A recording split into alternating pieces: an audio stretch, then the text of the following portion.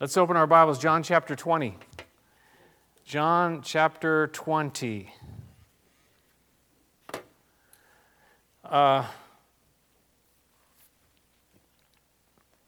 Last week we talked about something that happened before the crucifixion and the resurrection of Jesus, and this morning we're going to talk about something that happens afterwards, because we covered at Easter and Good Friday, and at that time we covered the cross and the resurrection, and so I could probably speak those same messages to you, and you say, "Boy, that sounds kind of familiar, but it's good." No, you wouldn't do that, would you? And I talk about that sometimes. If I just bring a message that I spoke about a year ago, you probably wouldn't remember it all. But Peter says that it's good to repeat things, because that's how we learn. Repetition is how we learn. So, but I'm not going to do that to you this soon. So, but last week we looked before the cross and the resurrection, where Peter denied the Lord, and it was a tough thing to look at, and really in application to ourselves, because what was it that Peter denied? He denied these three things. Number one, that he was one of Jesus' disciples, that he had been with Jesus, and thirdly, that he even knew him. And those things were all true. Again, we have to ask ourselves that. Are they true of us? Am I one of Jesus' disciples? Have I spent time? Do I spend time with him? And do I really know him? Peter denied those things. He denied the truth. He was in this battle, as we saw. Satan desired to sift him like wheat, and it was in this battle. And when you think about it, I mentioned this too recently, that the first piece of armor in our spiritual warfare is what? Truth. The belt of truth, you see. And so Peter's in this battle with the Lord now, and what does he do? He takes off the belt of truth. He's denying the truth. And so he got kind of beat up there, definitely. However, yet, he never lost his faith, because Jesus said he would pray for him. And Jesus also restored him. And we saw how Peter went on to serve the Lord boldly and courageously. Maybe even because of what happened. We think everything that's bad that happens, even our own failures, it's the end of us. But God turns things around and uses them even in our lives. Now today, we are going to look at this person called Mary Magdalene. She was the first to see Jesus alive. This woman, this incredible account. And there's some things in here that I didn't notice before, that I kind of want to try to bring out, because we all kind of know most of the story from hearing it, often, at Easter time. But the first thing that Jesus says to her is, "Why are you crying?" He's the first to see her alive, and the first thing he says to her is, "Why are you crying?" Let's look at John chapter 20 and verse 1.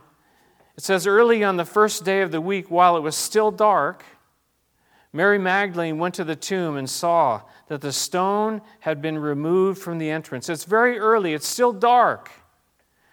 We see in the life of this person, Mary Magdalene, things that come out. Number one, I think, is this love and devotion that she has. She wanted to be the first there, and she went to this tomb. It's still dark, and she goes there.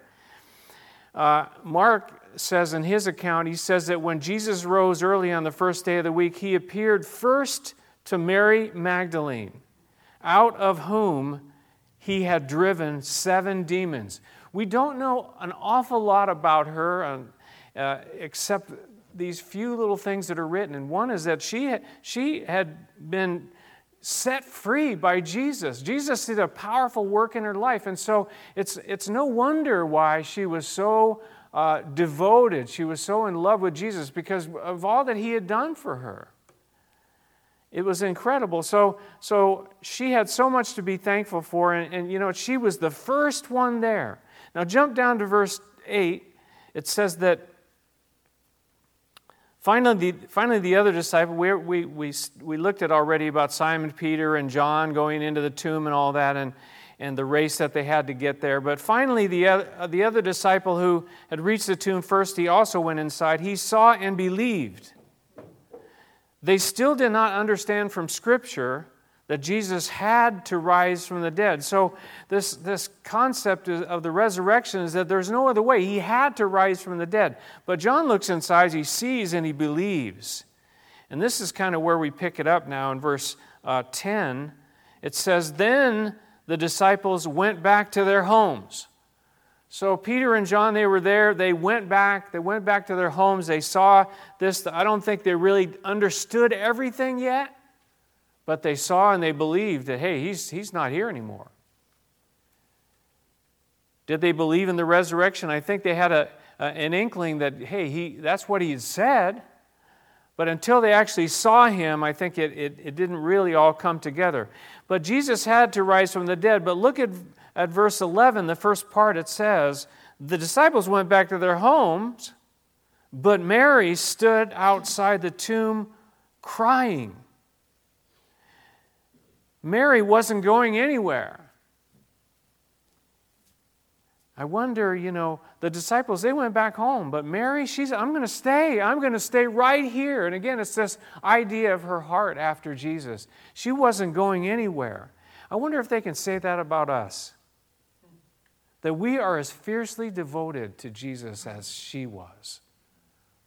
But Rich was going to stay there. Rich was going to keep following Jesus no matter what, was going to stay as close as he possibly could. Can they say that about you and I?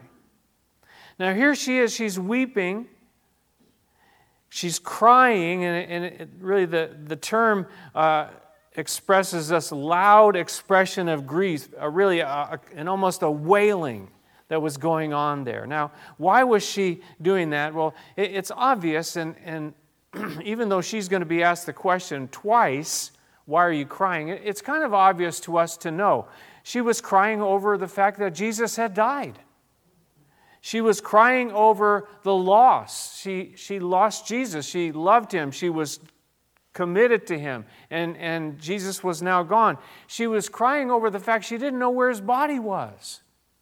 Something had happened that she didn't understand.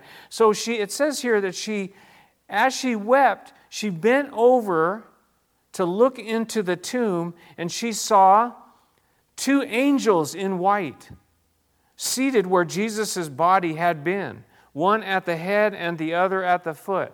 She looks into the tomb now, and she sees two angels. Did she know they were angels? It doesn't really say. It says they were angels, but did she know it at the time? Hard to say. I mean, they were dressed in white. Maybe they were, but the book of Hebrews tells us that we should not forget to entertain strangers, for by so doing, some people have entertained angels without knowing it. So we don't know. There are angels that are definitely alive and active in our world today. We don't know. I think some of us have had things happen to us. We go like, we never saw that person before, never saw them again. You wonder, was that an angel? Possibly. We don't know. Maybe we'll find out in heaven when we get there. Did she know they were angels or not? It really doesn't matter, but some, make a point, well, she turned away from the angels, and at some point in time, but it doesn't really matter. But look what the angels say to her in verse 13. They asked her, the angels, "Woman, why are you crying?" "They have taken my Lord away," she said, "and I don't know where they have put him." They ask her the question. Again, this is number 1 out of 2 times that she's asked this question. Why are you crying? Now, again, it's fairly obvious why she was crying, and in her answer, she says the same thing, and we've already pointed to.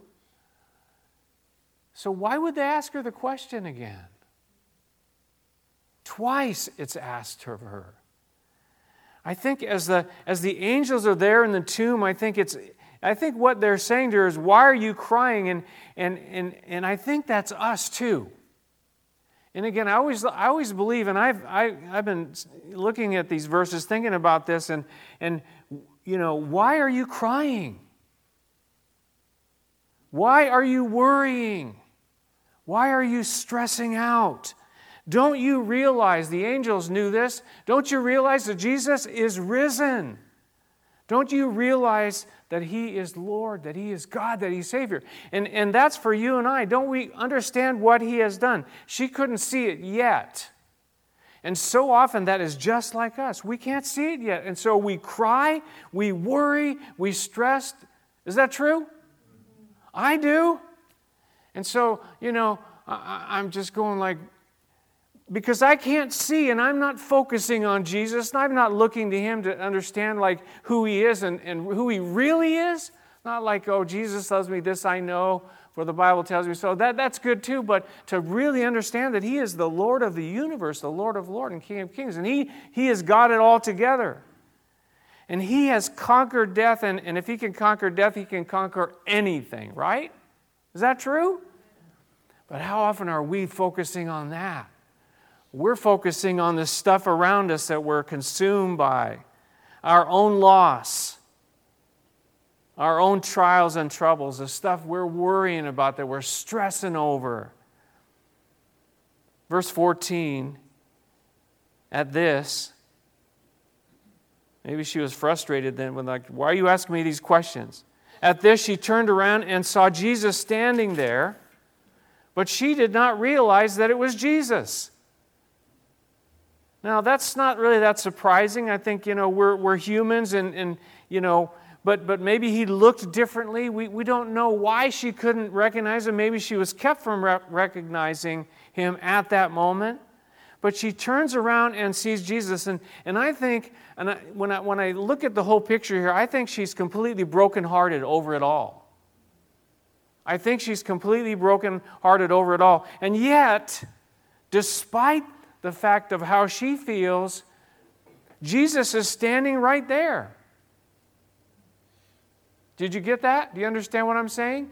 She feels brokenhearted, completely destroyed, and yet Jesus is standing right there. The thing that she's brokenhearted about, Jesus is standing, He's right there in front of her, and she doesn't realize it. She doesn't get it. She doesn't see.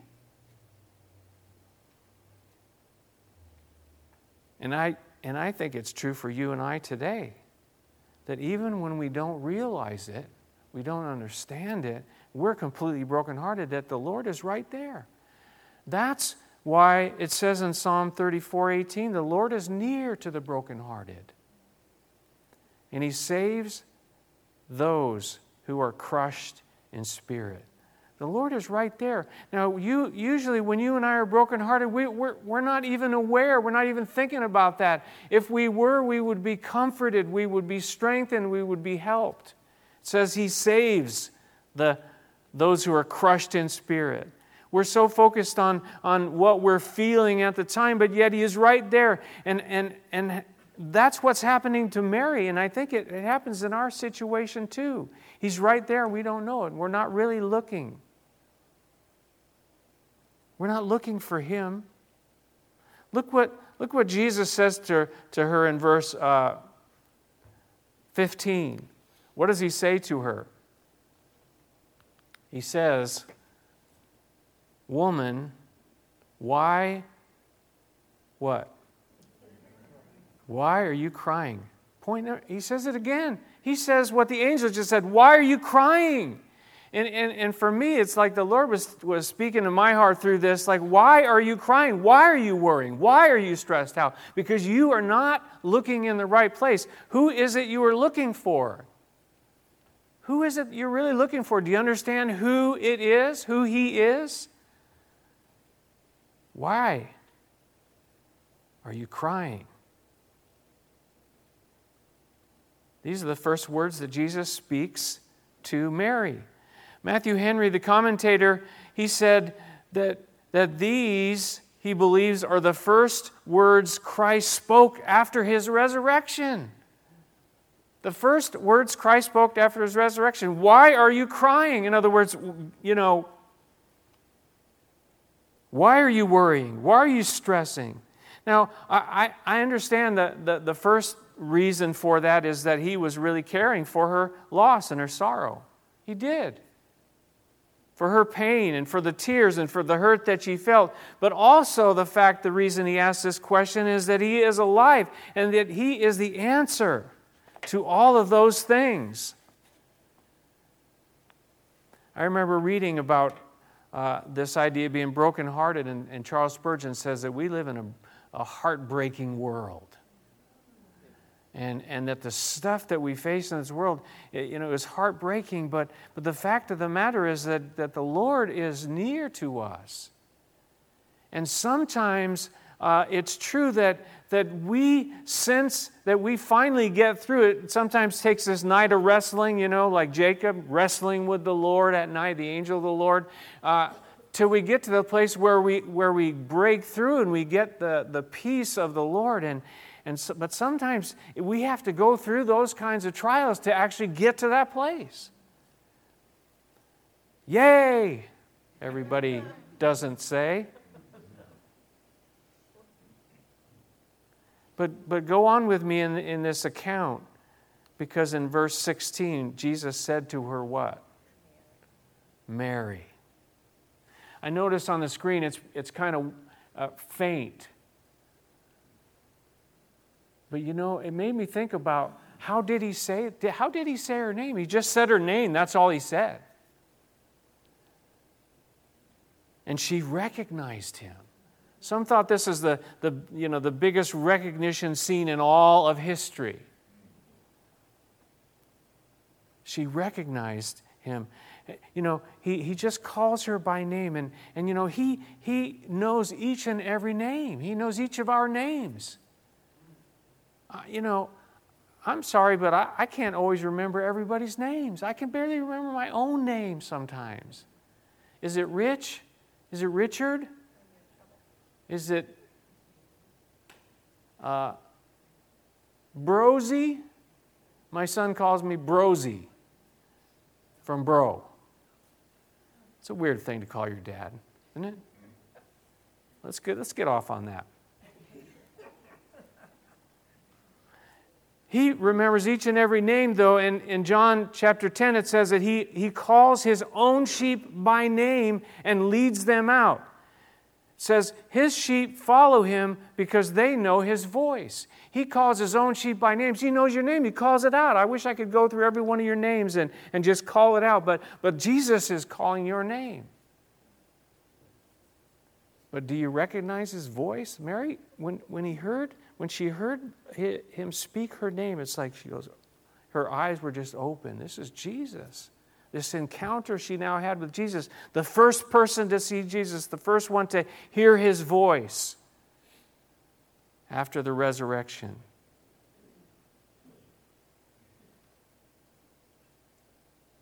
She turned toward him and she cried out in Aramaic, Rabboni, which means teacher. It's a strengthened form of the term rabbi.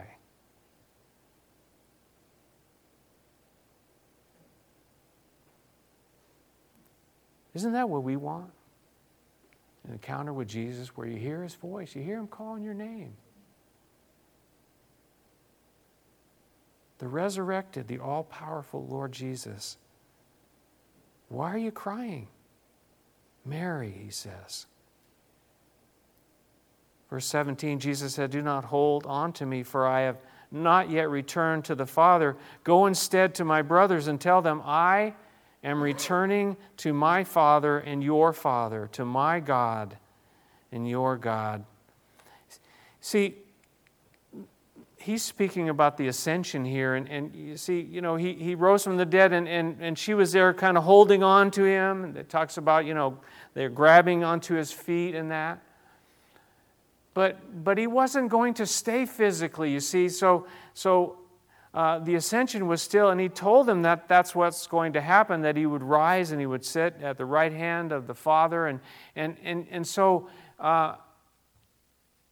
you and I, we kind of go through this, well, if Jesus was physically standing there in front of me, well, then of course I could, have faith and trust and all that. But it was never his plan to stay here physically for everyone, because then he would only be in one place at one time if he was there physically. So he ascended so he could send the Holy Spirit so that Jesus could be there with each one of us wherever we are, you see. Isn't that what he said to Thomas?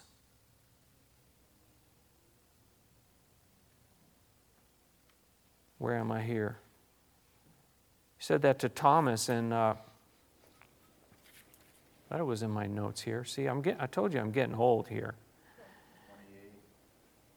Verse 28 in chapter 21, actually, verse 28, chapter 20. Verse 29, and Jesus told him, because you have seen me, you have believed. Blessed are those who have not seen and yet have believed. You see, Thomas was the same way. Unless I see him physically, unless I touch him and I put my hand on him, he says, I'm not going to believe. But Jesus said, blessed are those who have not seen and yet have believed. So for you and I, that's us. One day we will see him face to face.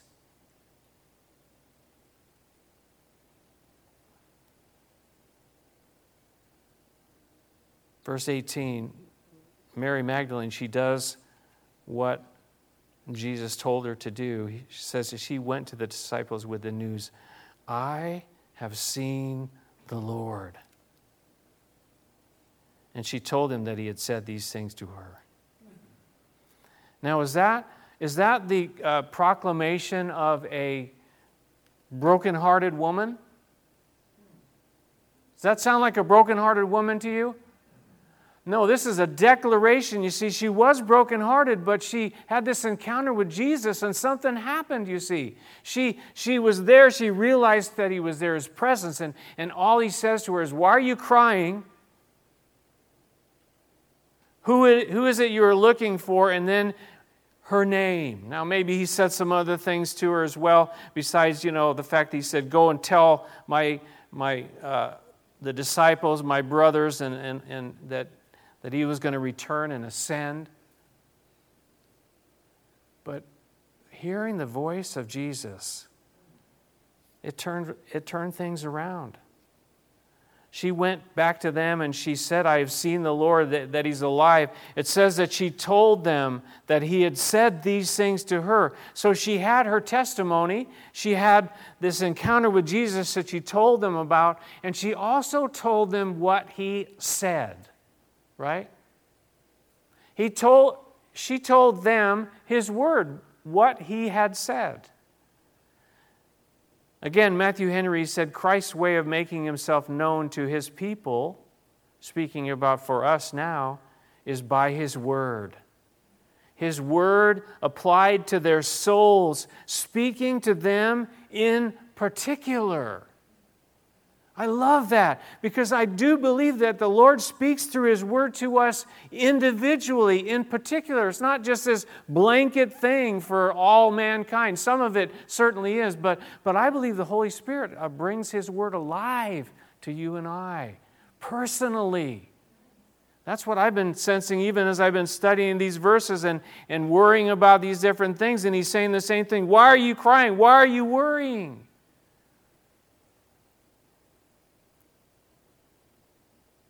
I found it in my notes now. Thomas. I brought it out early. She had this encounter, this brokenhearted woman had this encounter with Jesus, and she realized he was right there, and things changed radically. He tells her, go and tell.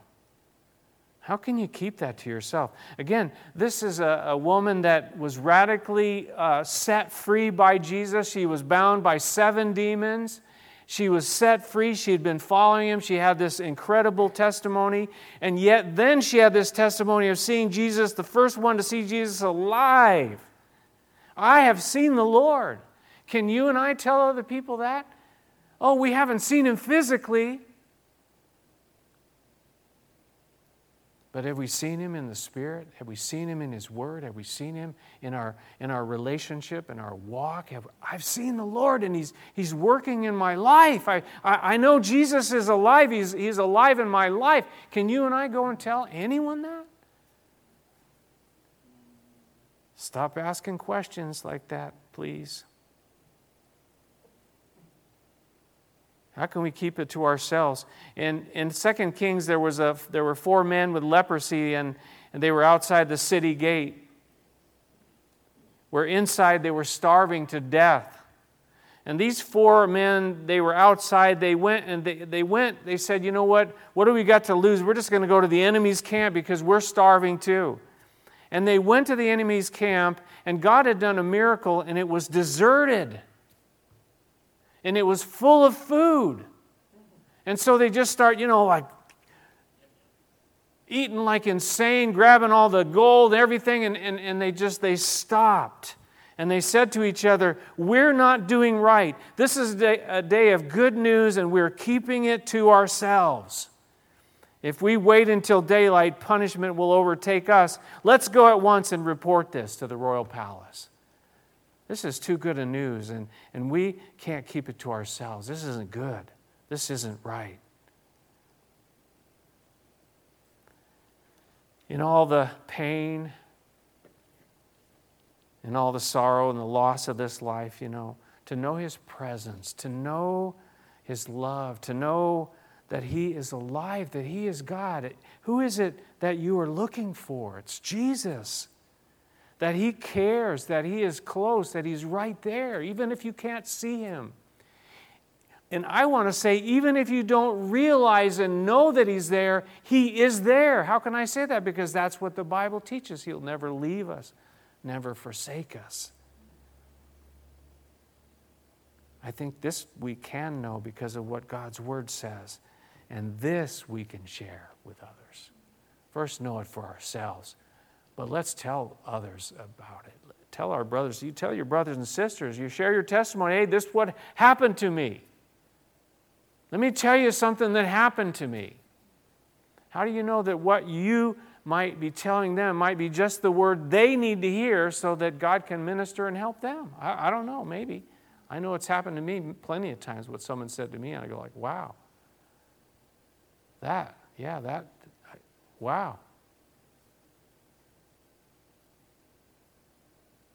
So quiet. Let's pray, shall we?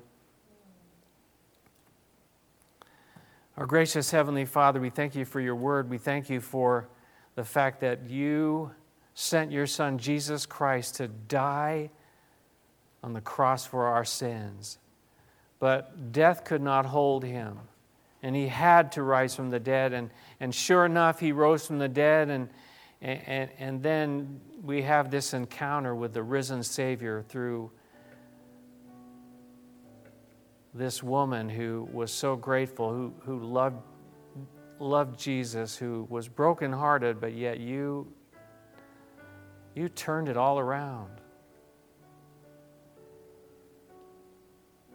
Jesus, I know you're asking us, and you've been asking me, why are you worrying? Why are you crying? Why are you stressing? I'm here. I'm right here. I know the situation. I'm greater than the situation. I have it in control. I'm still on the throne. Oh, Lord. Perhaps that's one of us. We're facing different things, trials and troubles and things of this life and loss and pain and sorrow. You are here. You're right there. And you care. I love that song we sang, Open Our Eyes, Lord. We want to see Jesus. To reach out and touch Him. We do. We want to see You, Lord. Not physically, but to see You, that you're there. You're right there. You're right here with us. Gracious Lord and Savior.